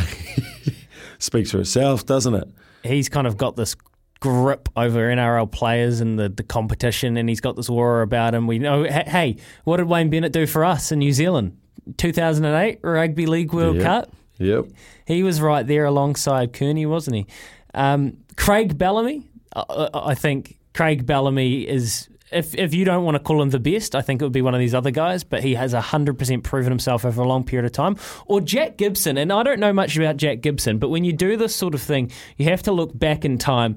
I've done a little bit of research. He was not only someone that had a long playing career, but he coached Eastern Suburbs, St George Newtown Jets, South Sydney, Parramatta, Cronulla Sutherland, and he seemed to have been the big innovator and the great innovator as far as sports science, computers, technology. Jack Gibson, a lot of NRL and rugby league people will tell me that he was one of the great ones. Tim Sheens, Jack Gibson, Wayne Bennett, Craig Bellamy. Do you have an early lead here? Oh, look, I think you've got to lean towards Wayne Bennett. I think the last little, I know, what's that look for, bro? I'm going to throw it out there. I know you're on the Bellamy side. But Bellamy even alluded to himself last night in an interview, or the day before the game.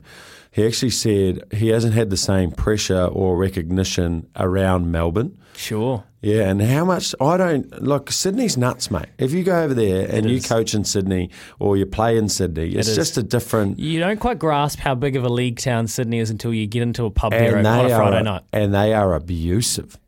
But in Melbourne, he says he walks around, nobody knows who he is.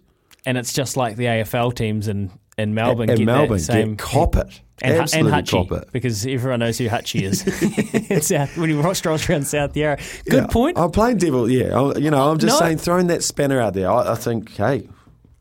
Oh, how many titles does Wayne Bennett have?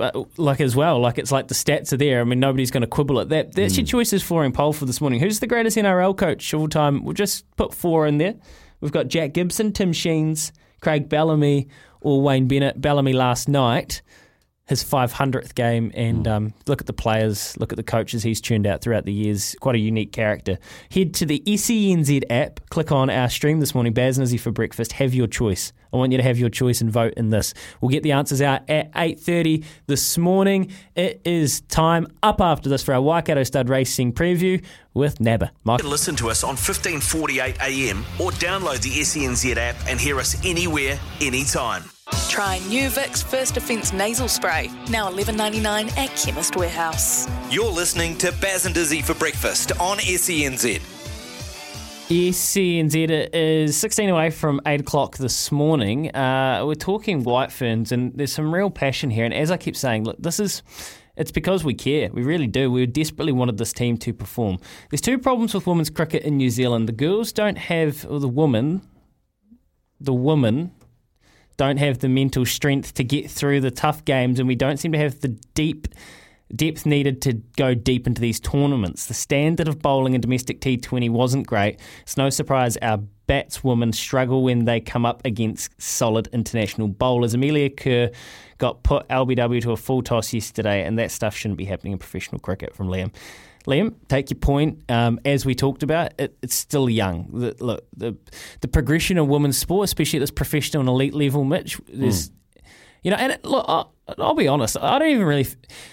It's not that I feel uncomfortable, but I'd love to. I can't wait to hear from an actual woman, and it's great that our commentary team, we've got the likes of Emily Drum and on these, because it's easy for us blokes to sit here and say, they don't have the mental strength, but there are perfectly good reasons for that, and it is because they haven't had as much exposure to the sport at this level before. It's experience, and I guess on the mental strength side of things, Liam, it's professionalism in cricket for women has just come in, and that constant pressure, the game's in the spotlight a little bit more now, and they probably need an event like this to really put themselves under through that mental pressure that you're talking about, Louis. So, look, fingers crossed that Bob and Rob Nichols, I think, is involved, and Jacob Oram, they can get them in a good mental space going into this game, and knowing that you're pretty much out at the minute. without beating these guys, hopefully frees them up a little bit. I don't know, Louis. I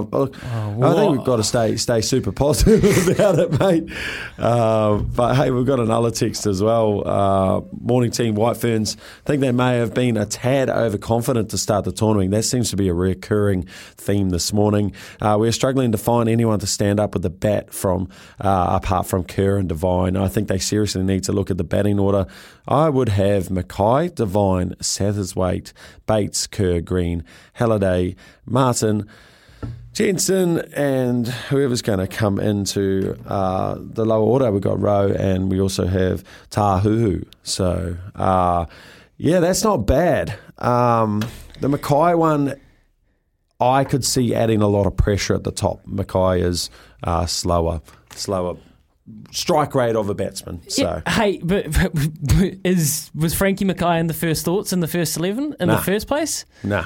There seems to be a little bit of disorganisation, which seems crazy because we've been waiting for this tournament for so long, and the Fran Jonas selection and the Lee Kasprick part of this is a bit of a head scratcher as well. Loving the passion though. 8833, the Temper Bedpost text machine.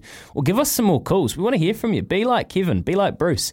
0800 150 811, the Kennards Hire phone line. Where to here for the White Ferns. Up after this, it's Michael McNabb for Waikato Stud Racing. Find Victor in Parker Rabanne Black XS 100ml for only $89.99 at Chemist Warehouse. You're listening to Baz and Dizzy for breakfast on SENZ. Baz and Izzy are off to the races. Thanks to Waikato Stud, your source for a racehorse. Yeah, we are off to the races. Mitch and Louis, it is instead, though, Trentham this weekend, and it's Oaks Day. Just love the Oaks. And I love this filly self-obsession. She's big, she's strong, and she is the one to beat in the Albasti Equiwheel Dubai New Zealand Oaks Group 1 over the 2400. Michael McNabb takes the ride. He's leading the premiership, and man, is he seeing it well. Nabba, welcome in, mate. How you doing? Yeah, good, thank you, Louis. Morning, team. Hey, what's going so right for you? I feel like I've asked you this maybe 3 times throughout the year, and I know you said let's just get to the back end of the year and we'll see if the premiership's still in my sights and work it out. But this long, sustained period of consistency now, what's happening, man? It's going so good. Getting on fast horses, I suppose. It sounds like a bloody good plan. That's the secret. So, what, you've been greasing a few palms, have you? Yeah, no, I think the people that were greasing the palms are not riding, so I've slipped in there. Yeah. Throw some shade, we love it. Hey, as you full well know, mate, it's a lot of hard work and you actually have to be executing the rides. So you're feeling confident? You're feeling good? Yeah, I feel great. I'm never in better, I know that much. Just feel really good.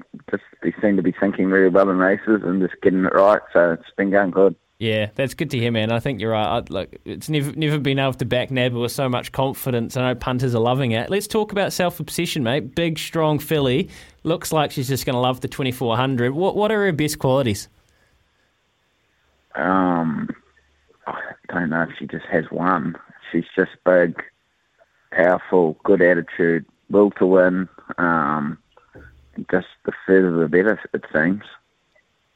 Do you go into the Oaks, like, obviously you've got a bit of confidence knowing what she can do. Do you think there's a style or a way to ride her where you get the best out of her, and do you want to share it? I feel like I could ride her anywhere and she'd win. I just think she's a good stayer. I think you could ride her a bit further back and should still race just as well, but probably an asset of hers is she puts herself either in front, outside the leader, behind the leader, and you don't really get a lot of trouble when you're in those positions. Michael, look, I'm new to racing. Louis trying to get me involved, so I have super basic questions, mate. You're riding a couple of nice fillies. Is there anything different that you need to do specifically as opposed to when you're riding a Colts or Geldings? It depends what the horse is like, I suppose. The fillies can be a lot more harder to deal with, and then a colt can be I suppose you sort of have to outthink a colt sometimes because they got those two things between their legs, and we all know we've got them, and sometimes you think a bit different to what you're meant to be doing. Yeah. But no, not really. Not really. If you find a good one, then they're normally pretty easy to ride. I know that you do ride fillies and mares really well, though. Good soft hands, and you don't seem to give them too much trouble. Imperatriz in the Levin Classic, I mean, she's got a bit of brilliance about her. At a kind of a bit of a weird 2021-22 season for her, but she deserves a Group 1. Have you ridden her much or done much track work on her, or have you even ridden her in a race? Imperatriz? Yeah. Yeah, you know what's your last start? Oh, at the Matamata. Absolutely crushed them. That was you. And I've ridden their last two. And she's been super both times. She's this class. A little bit difficult to ride before the race, getting on, but in the race she's an absolute sweetheart and just does everything right. Is she? Because Jamie and Tiaka have about 5 chances in this race, and then there's the nice one of Sharrock's. Is she firmly the one to beat for you? I think so. Off her last one. She's got a good draw. She's going to get a good run. Her turn of foot is exceptional. My only concern is the mile, but I've been told from good people that don't be concerned about the mile. So I suppose yes, she is the one to beat. Beautiful stuff, mate. Sam I Am Susie, another ride who seems to be going the right way. Is there one you want to leave us with that we should all be watching and maybe have a bob each way? Oh, I think you've covered them, but I think don't miss the 2-year-old race. I think he's a really sharp colt. It's my first time on his back. I've done a little bit of track work on him, but from what I've seen, he's pretty impressive. Slipper Island, yeah, I know the stable has a decent opinion of him. Awesome, Nabba. Keep it going, mate. It's a big day, a couple of red-hot Group 1 chances, and I know you'd love to keep that Group 1 prize money coming in. And you might be able to have a pool house too, mate. Appreciate your time. Yeah, I might be able to live like Baz and Izzy. Yeah, thanks, thanks guys for having me on. See you, Never. Michael McNabb, Premiership leading jockey. He's a character, Mitch. God, he's funny. What a legend. Yeah. How good. He's a hard case, and he's on a couple of real nice chances this week. Shade early, eh? Of course he's ridden Imperatriz before. Get it through your skull, Louis. Waikato Stud, home champion size Savabeel, and of course Ocean Park Savabeel again. The champion sire at Karaka this week. Hey, this year at the Karaka Sales. Marianne Zan Cap always looked unhappy when mistakes are made. She had a lot of attitude the New Zealanders don't seem to have. That's on 8833. Is the White Ferns attitude or body language, are there things that they're doing that you're just not sure about? We care about this team. We want them to succeed. There's a great text here from Steve we'll get to after the news with Araha for Kubota, together with Shaping and Building New Zealand. And look, I want to be clear on this. I had such high hopes, and I think we all did. And I think there's still room for them to grow. England on Sunday, live commentary here on SENZ. We'll tell you more about that. Off to find them at Cafe Coffee now. Busy for breakfast on SENZ.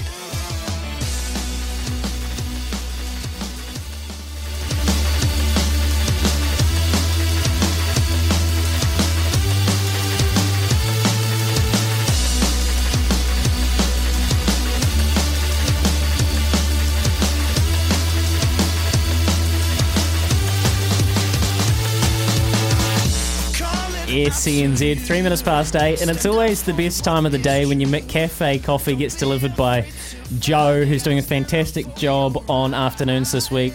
Just in time for a McCafe coffee catch-up with Jess Hotter, one of New Zealand's best snow sport athletes. We're going to catch up with her very soon for a McCafe coffee catch-up, Mitch. But there's been plenty of action on the show this morning. We're debriefing the White Ferns, another disappointing loss at the hands this time of South Africa, where the game looked well achievable for them to win. And look, there's been plenty of feedback on the text machine about this, which is great to see. Yeah, there has been.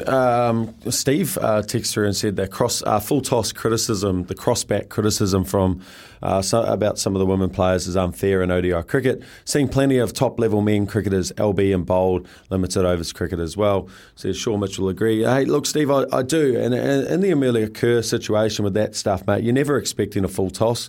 And she would have been looking for her get-off strike shot, which generally is a sweep shot. And a lot of batters will have plans of like how they are particularly going to rotate the strike. And sometimes that stuff just catches you unawares. I think Amelia Kerr's been fantastic form, but that would have been her plan, and obviously just mis-execution at a critical time is what's kind of caused a bit of commotion, I guess, around that.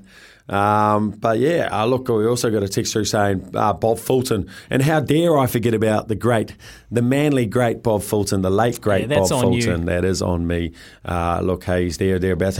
Mate, if I could have him and Des in there, I would. But we've got to keep it general, and I don't want to be too biased when we're doing our Choices Flooring poll.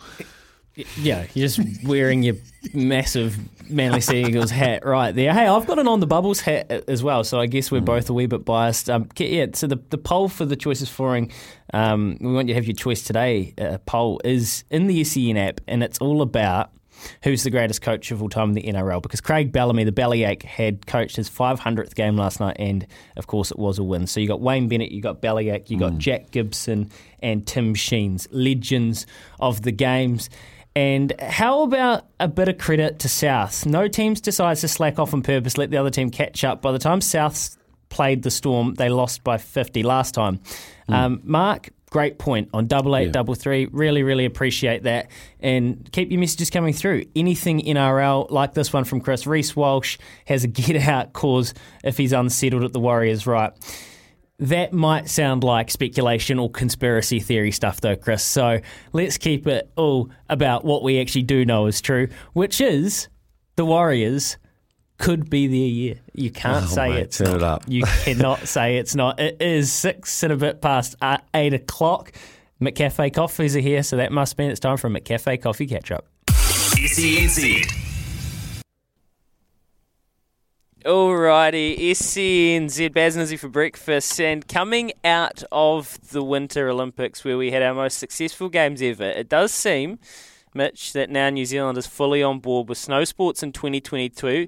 One snow sport you wouldn't have seen at the Winter Games, probably because it's just a bit too gnarly, is freeride skiing and snowboarding though. Essentially, this is where the loosest of the loose units go to the tallest parts of the most terrifying looking mountains, and they throw themselves off it, try to find the sketchiest line, all while doing flips and grabs and God knows what else. Just like the Olympics, though, just because it's not at the Olympics doesn't mean we're not really good at it. And one person in particular is having a hell of a year up there in Europe. She's leading the Freeride World Tour women's ski competition with just one finals week to go, if I've got this right. It's Oakuni's Jess Hodder. She's on the line with us now, all the way out of Austria, and we're so stoked to have her on the show. Morning, Jess, or evening to you. How you doing? Yeah, good, thanks. Thanks for having me. I hope I got that all about right, because the Freeride World Tour is something, it's a little bit in the mainstream sport, especially since even though we're all the way in on snow sports at the moment, it's a little bit out of sight, out of mind, and you guys do your work all the way up in Europe, quite a wee way away from us, because I guess the terrain is just, that's what you need up there? Yeah, we do it in other countries as well. Like we've had competitions in Canada. They used to have some in Alaska and Japan as well, like all around the show. Look, hey, I'm going to go straight off the bat and just say, how'd you get into this? Because I know growing up I got dropped out of the car a few times and told to walk home. Was this a scenario where you got dropped at the top of the mountain and got told to come home down from the top of the mountain? Oh, well, I don't really know. It was just like a natural progression of wanting to push myself on skis. I was never really that good in the park. I kept hurting myself, so I decided to jump off cliffs instead. So it is kind of, as you say, a natural progression of what we did see at the Olympics and in these parks, but it is quite extreme, isn't it, Jess? Like, can you do your best to explain it to us and everybody what it is in your mind, freeride skiing? For me, freeride skiing is is, I guess, showing the way that you ski and the way that you enjoy skiing on a mountain face, and being basically given a blank canvas and told to do some art on it. It's different for everyone, and it's everybody's relationship with the mountain is different, and that's the really cool thing about freeride is that you do your own run, and it's not the same as somebody else's, and it's not all about that having to throw like a crazy trick that hasn't been done before or anything. It's about your style and the way that you ski down the mountain. Hey, absolutely great lead in. It's like we've prepared this interview because we've got a little clip to play. I've loved you just so you've talked about your style. This obviously a contributing factor. Jess Hodder, she's going to be the first one out the gate. You can see she is feeling the vibe. She's vibing hard, and Jess skis best when she is feeling loose. Loosey-goosey gets it done for Jess Hodder, and we're going to see her on course now, kicking off the women's... So loosey-goosey, talk to us about it. You're bopping at the top of the run. You've got your music in. You know, what's your tunes to get you into that space? And loosey-goosey, how many times have you heard that? It's kind of the first time I've really thought about it like that, as loosey-goosey, but I think Derek kind of knows me as a skier as well, and he knows that I do better runs when I'm in a really good mental space and having a good time with friends. And if I've been skiing like the week before with mates and having a great time, then I tend to be more comfortable on the face. But also, like, as far as like the music goes, the music that I play is the ones that really get me vibing is the music that I play when I am skiing around with my friends, and so it just kind of takes me back to you're just out there having a good time with your mates and having a good time skiing. I'm usually listening to Aussie hip hop. Aussie hip hop, okay. Favorite artist? Well, actually, I have a particular song that I like to listen to, especially for the drop-in, and it's usually 2020 by The Herd. But I listen to Draft and Fundamentals and a bunch of other stuff as well, but also a little bit of Canadian classified. Just all kinds of stuff that just kind of gets me grooving and classic. And I've seen you knockarounds with the mates actually involve quite a few shotguns. So I'm hoping you're not doing those before you're going down. Oh, with like the old beer, the old shotgun. Yeah. Well, no, this is the thing. These skiers and extreme athletes, they are a different breed, Mitch. I know it is an extremely expressive sport, which is why that style is so important. And that's one thing we have learnt about snow sports. Style and the stees or whatever they call it, it is really important. But the actual athletic part of it and the competition part of it, you must be so stoked with how your season is going, Jess. You won your last event in Austria to put you pretty clear at the top of the standings. Did you know that going into this year you were ready to really kind of be strong and lead and I guess give yourself a chance to win the Tour? Oh, I honestly, I did not expect it at all. Because, as you know, other people are, I didn't go overseas this last Northern season, so I was back in New Zealand having my first summer in a really long time, so I decided to take the winter off to train as much as possible and ski, and that was in preparation for coming back out on the Freeride World Tour, because I knew that everybody else had been skiing and pushing themselves, and you're seeing that on Instagram all the time, so I was like, man, I need to step it up and start getting after it. And I guess for me the biggest focus is always just to requalify for the finals, and I was so stoked to have come away with a couple of wins and a second place. I just can't believe that happened. I've obviously had a couple gnarly crashes as well, so it seems to be a bit of a make or break kind of a situation. Yeah, well, I saw that even in your last event, you still managed to have a pretty big spill, but you'd done enough in your first run, I think it was. There's one event, if I've got this right, there's one event left this year, and you are top of the pops. Is it in your sights? Are you closing in? Is your lead unattainable? What is the standing situation? I try not to go into the numbers too much on points and everything, because I feel like that wigs you out to competition. True. For me, you don't want to put that kind of pressure on yourself going into a competition thinking about that kind of stuff. I try and treat every competition as, it doesn't matter whether it's a final or a qualifier or anything. Treat it as a new competition, get after it, push yourself. And that's kind of my mantra, is just to get after it each time. Yeah, and obviously you just got to stay loosey-goosey. Yeah, stay loosey-goosey, have a good time, and remember it's just skiing. And the best part about it is like everybody on the Freeride World Tour is just so awesome and so lovely, and we're just like a big family, a big crew that gets along, and everybody supports each other. And I think that's the coolest part about this sport as well, is that everybody is just a big old group of mates, really. So what about the New Zealand contingent then? Because we really are at a strong point as far as our snow sports go, and like, you know, the terrain, it might not be exactly the same as Japan or Canada or Europe or wherever, but we have grown up in the snow, and we've seen that during the latest Winter Olympics. I know guys like Craig Murray have flown the flag previously. Are there still Kiwis out on tour that you're hanging out with and are surrounding yourselves by, or is it pretty much the Lone Ranger, Jess Hodder at the moment? No, definitely hanging out with the crew. I mean, at this last Fieberbrunn comp, we had Craig Murray had to sit the comp out because he actually has a sternum injury at the moment. But I was competing with Jamisa Hampton, and Finn Billis was a wild card in this competition as well, which was super sick. And it was so nice to have that crew there. And then, of course, you know, you've got all the Kiwis that are on the qualifiers who just finished up a competition in Yasna, and they all came out to watch as well and just turned up at the bottom of the face.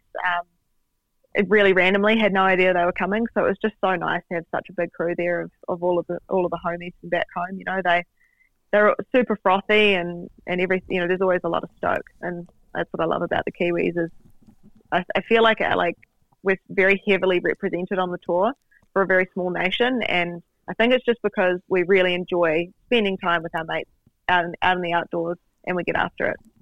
I've always said that about New Zealanders. We are super frothy people, Mitch. That is one thing I've always said about us Kiwis. Just a couple of maybe boring questions for you, but like process questions. Just to get our heads around this, how the actual event itself, how do you get up the mountain? How do you pick where you want to go down, or is that actually part of it, and that's why you've been going so well? Maybe you're picking scarier lines than other people. And the skis you use, like the actual process of it, because it's, as I say, it's a pretty wild sport.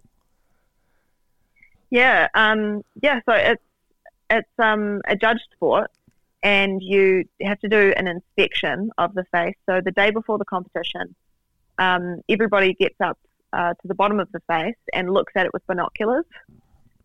We don't actually get to step foot on the face before we drop into it on skis. Wow. So everything that we do, we are doing purely off memory of looking at it and imagining ourselves skiing down the face.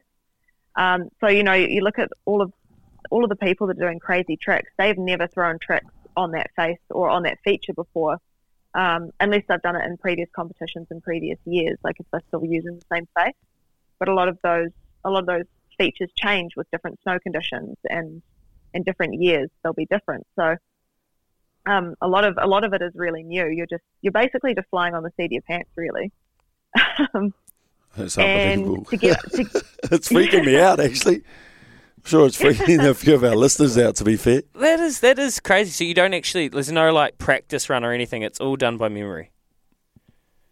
Totally. Yeah. So yeah, it's definitely a lot of preparation and a lot of imagining yourself skiing the face and visualization.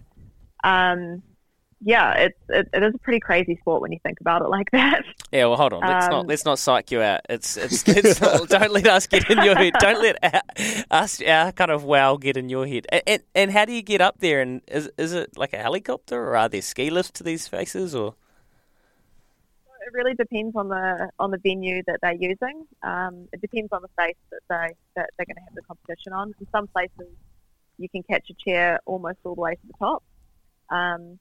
And in some places you have to hike quite a distance. You know, it can be an hour and a half hike or something. And then in some places we get a helicopter. And we were very fortunate this last competition in Fieberbrunn. We got a helicopter because they were running 2 competitions, and they had to run it within a certain period of time because the weather and snow conditions were basically putting a time crunch on everything. So they allowed us to catch a heli, which is super exciting. We love it. We love a good heli ride. But yeah, sometimes we're hiking, sometimes we're just getting off a lift. But they close the faces for a certain period of time before we get on them.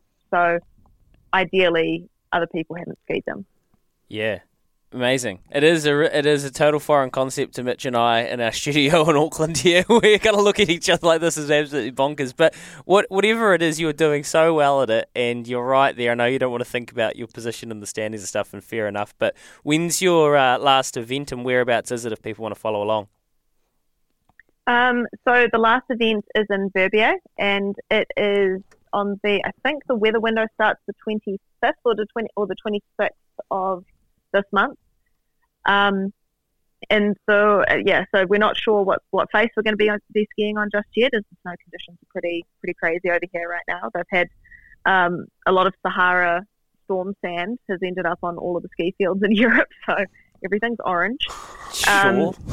Okay. Yep. But if you want to follow it, check out the Freeride World Tour, their website or their Instagram page. They're constantly updating what's happening, especially on the Instagram story. They give updates about whether the competition's going to be on or off or postponed, and they also give the time period for you to be able to watch it in New Zealand. Legend. Hey, thanks for your time today, Jess. This has been super informational, but I'm super hype. Look, I'm not going to go jump off a mountain myself, but this is, all the best. And you are seriously, you've done so well this year. So we'll watch with interest, and we're crossing our fingers and toes. You make it down the mountain, and hopefully get rewarded well at the end of the year. Oh, thank you so much, guys. Thanks for having me. SENZ.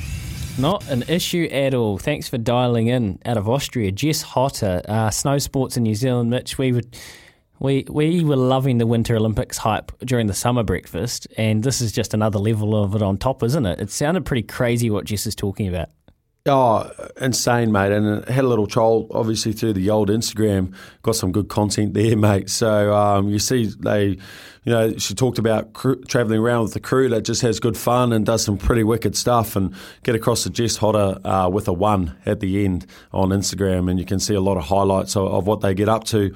Looks awesome, mate. Yeah, not for me, though. Not for me. I like a Friday send, but not like that. That's jumping off a mountain and not even knowing the face that you're going down, like just having to visualise it, memorise it. That was a really, really fascinating tidbit. Hey, here's a text from Kevin. Say hi to Mitch. Tell him he's excellent on the radio. I'm Michael Barry's dad.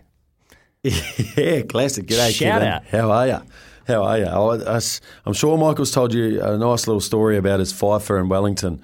Talked him through it, mate. Nulla left arm quick. Oh, Michael Barry. He's exceptional. Love playing with the Shark.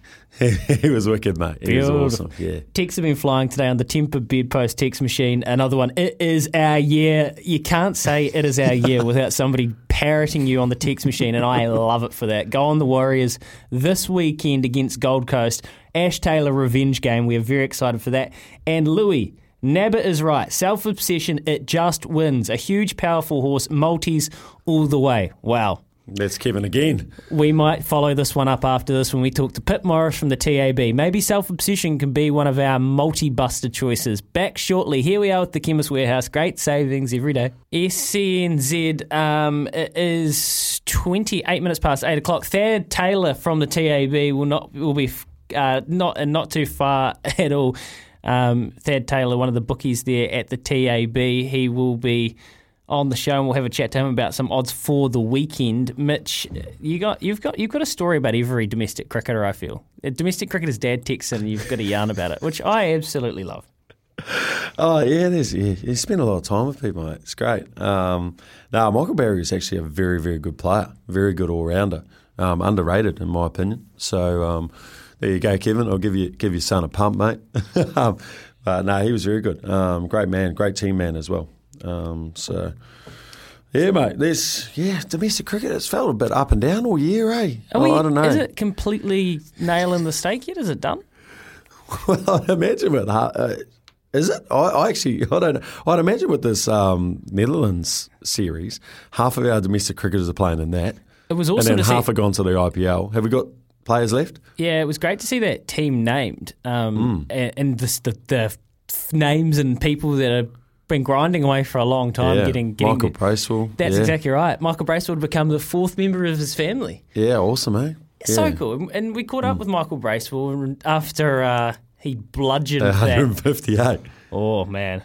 And you could tell he was in a real good space, and he was kind of holding out hope. Yeah. And he was thinking, it would be now. You could kind of hear it. So, yeah, it is great. He's just got fitter and fitter every year. The Beast.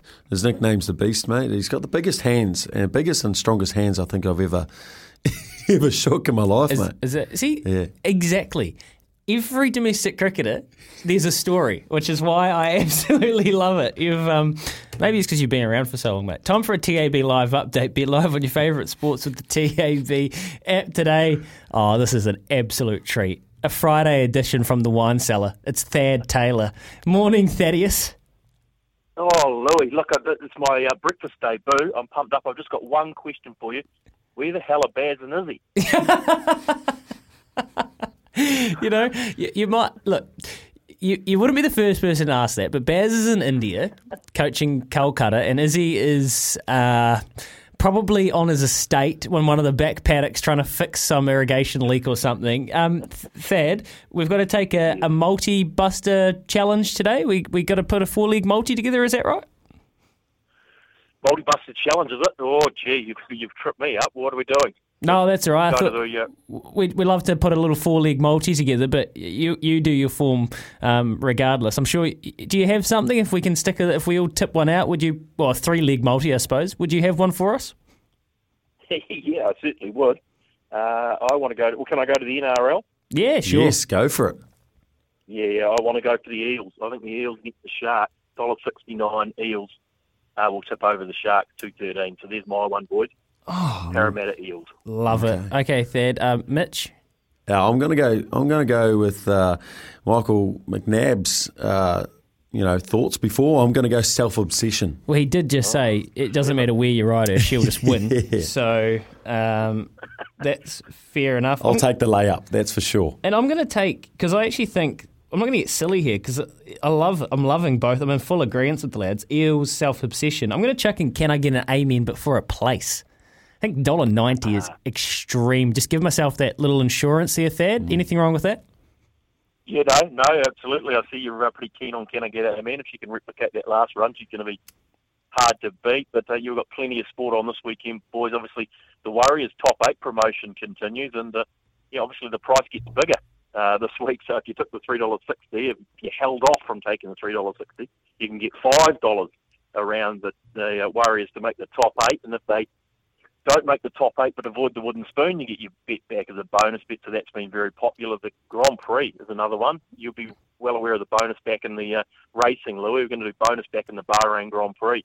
So if you run 2nd, 3rd or 4th, you'll get your money back as a bonus bet up to $50, so you can take Lewis Hamilton, Max Verstappen, Leclerc, Sainz. If they run in the top 4 but don't win, you'll get your money back as a bonus bet. So there's a couple of promos to have a bit of a look at, and obviously the Phoenix go around tonight as well. And that A-League promotion, very popular. You can back the Phoenix against the Jets at $2.80. If it is a draw, get your money back as a bonus bet up to $50. So get to that promo page. That's my advice, Louis. Oh, that's epic. Bonus back blitz. Absolutely love it. And thoroughbreds to horsepower. Great stuff. Thad Taylor, tab.co.nz, hundreds of sports markets to choose from. We're going to hit our Choices Flooring poll results after this. Here is the news with Aroha for Kubota. Together we're shaping and building New Zealand.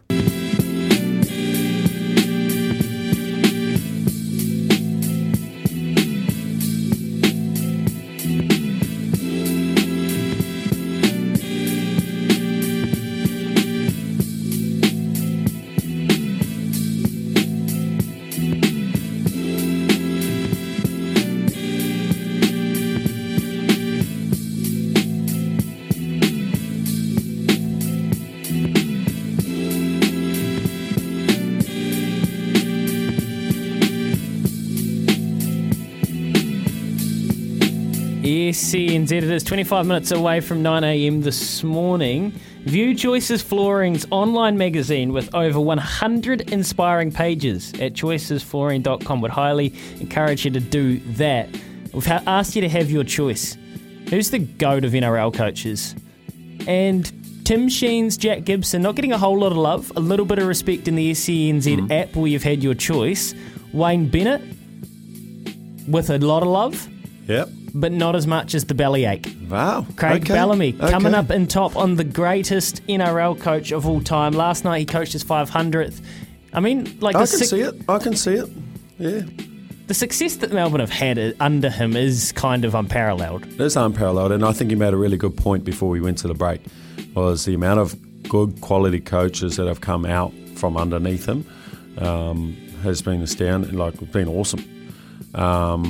He just seems to know how to get the best out of him, and he seems to have a fair idea. He did say at the start of his coaching career that he came in with a bit too much of an abrasive attitude and did a few wrong things. So obviously ability to learn is important as well. But I just want to touch on Mark's question. Go for it. From a little bit earlier. He said, about team putting slack in and saying that Melbourne slacked off and Souths were let into the game.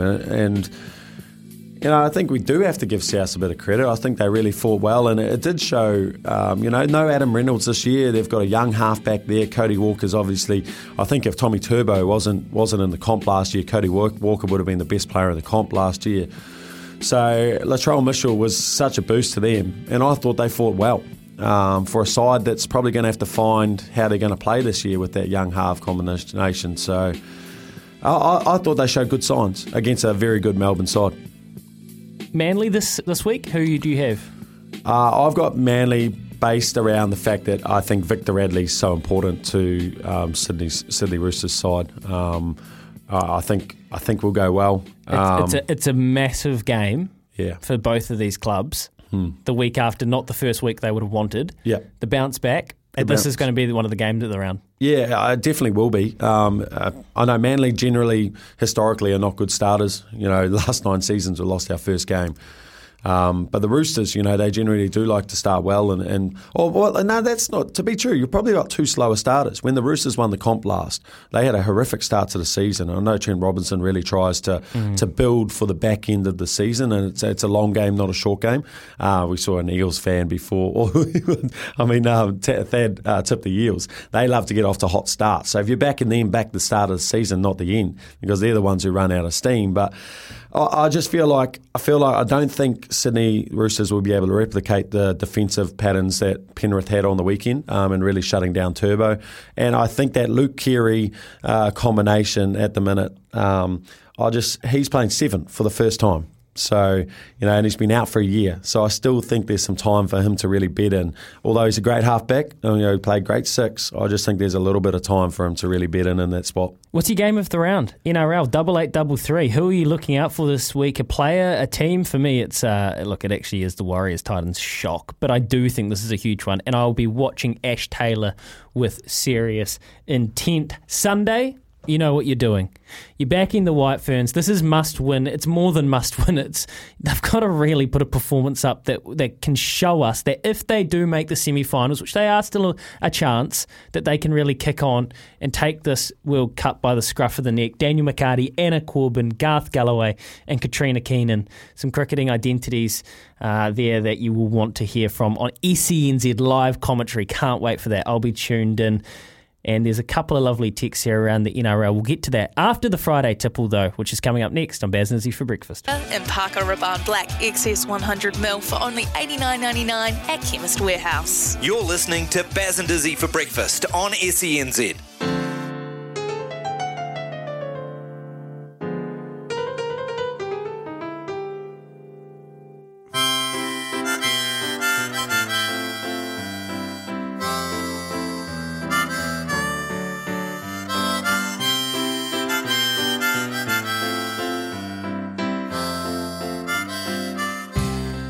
SENZ, it's that time of the week. It's time for the Friday tipple where we toast the week we have had. And what a great week it's been.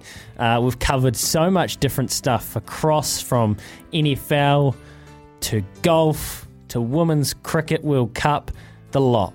And I want to start with NFL because Nick Wise, a local Tampa Bay radio legend, joined the show on Tuesday to chat about the GOAT, Tom Brady, returning for his 23rd season. He had a great little fact to share about the impact of Tom Brady in Tampa Bay. This is huge for not just the Buccaneers, but this entire area. He definitely brings an entire vibe to a city. It's some people here believe that their home value has gone up because of Tom Brady. It's amazing. I'm not making that up. People really think that. It's called the Tom Brady effect. Yeah, real similar to what Mitch McClenaghan did to the Howard property prices, actually, I'm pretty sure. I'm pretty sure they've gone down. Yeah, you're right, mate. Yeah, that's not going to happen anytime soon, mate. It's always a good day when we have a guest in studio. Cheers to Az for double-checking Uncle Kempy didn't have COVID before I took his seat. And you swivel it around for about 5 swirls in the first nostril. 5, not 50, Kempy. And then you move over to the second nostril and again 2.5 centimetres up and another 5 swirls. And that pretty much gets exactly what you need in. Izzy, what are you doing, mate? I'm doing one too. Oh, right. I'd never seen a couple of blokes make it look harder work when it is so simple. And Az is like, mate, all you do is swivel around 5 times. And Kempy's eyes are rolling back in the back of his head. And Izzy's sneezing because he's triggered that little sneeze button up his nose. It was funny. But it was great to have Az from the Chemist Warehouse on board, CEO here. And, you know, the best thing was that they let us know how much they've saved Kiwis. $28 million since 2018. We love it when our supporters can support other Kiwis as well. We had to give Izzy this week a bit of jip too. Cheers to Joey Wheeler for giving Izzy some stick and just keeping him in check when he came on the show. I get a yellow card. Dagger is right there, my old mate Izzy, and he's going, great stuff, Joey. Thanks for that, bud. Well played, mate. Gives me a thumb tap as I'm tail between my legs. In front of, I think it was probably 24,000 down here at Forsyth Bar Stadium. And he's just thumb tapping me off. I was about to drop him, in the middle of Forsyth Bar. He's about to turn around and get one of my best and shoot it across the chop. Oh, mate, I'm stoked. I'm stoked Joey didn't react the way Pricey did in 09. Otherwise, we might have had a similar story from Joey to the one Kempy managed to get out of Pricey yesterday. Mate, it was... Look, Steve Price, this was gold if you haven't heard this.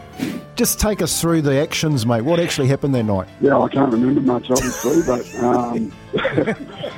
we weren't going too good in the game. I think we were down by about 12 with a minute to go. And I just tackled Brett with Cameron Smith, and I got up, and then he punched me in the mouth, and I sort of said, well, what'd you do that for, Brett? And he goes, because you need me in the head, Steve. And I said, well, no, I didn't. He said, yes, you did. And then he went to hit me again, and I was like, well, shit, what do I do? So I've always sort of copped it on the chin, never fought, never had a fight. Yeah, this time I don't know why, but this time I thought, nah, just after you, Brett, I'm going to stick up for myself. Oh, Pricey, an absolute warrior out there.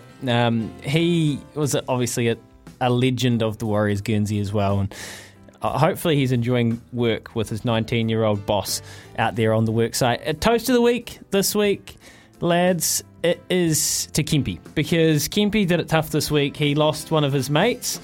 He's gone down for his tangi down in Taranaki there, and Kempy put on a brave face. He turned up each day, and look, he was feeling pain, as was his whole community.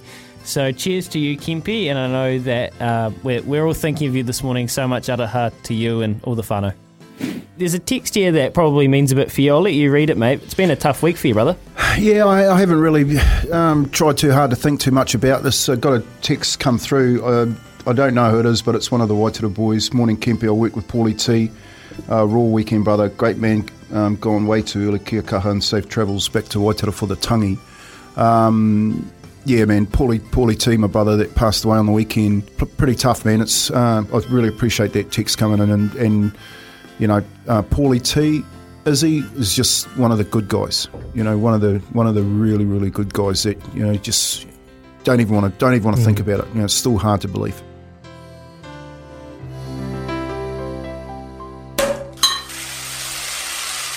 Cheers to you, Kempy. I'm sure you'll be raising a glass to your brother. Gone way too soon, but look, really appreciate you sharing what sort of man Paulie was. And again, shout out and thoughts to all of the whānau down there in the Naki. You guys are doing it tough this week, losing one of your brothers. That was the Friday tipple, Mitch. On a bit of a somber note, but it's important to recognise those moments in your life where you really do. It puts it all in perspective, and I know Kempy had a lot of perspective this week. So, yeah, definitely thinking of him. We're going to be back after this, and we're going to sleep on it with Rick Dog. because Ricardo has got many a thought, especially regarding the White Ferns. There's some great texts here we'll clear as well. We'll read all of them, including this one from Pistol Pete, because Mitch is he's absolutely gagging to read that one out. When making the double chicken deluxe at Macca's, we wanted to improve on the perfect combo of tender Aussie chicken with cheese, tomato and aioli. So, we doubled it. Chicken and Macca's, together and loving it. Ba-da-ba-ba-ba. Available after 10:30 a.m. for a limited time only.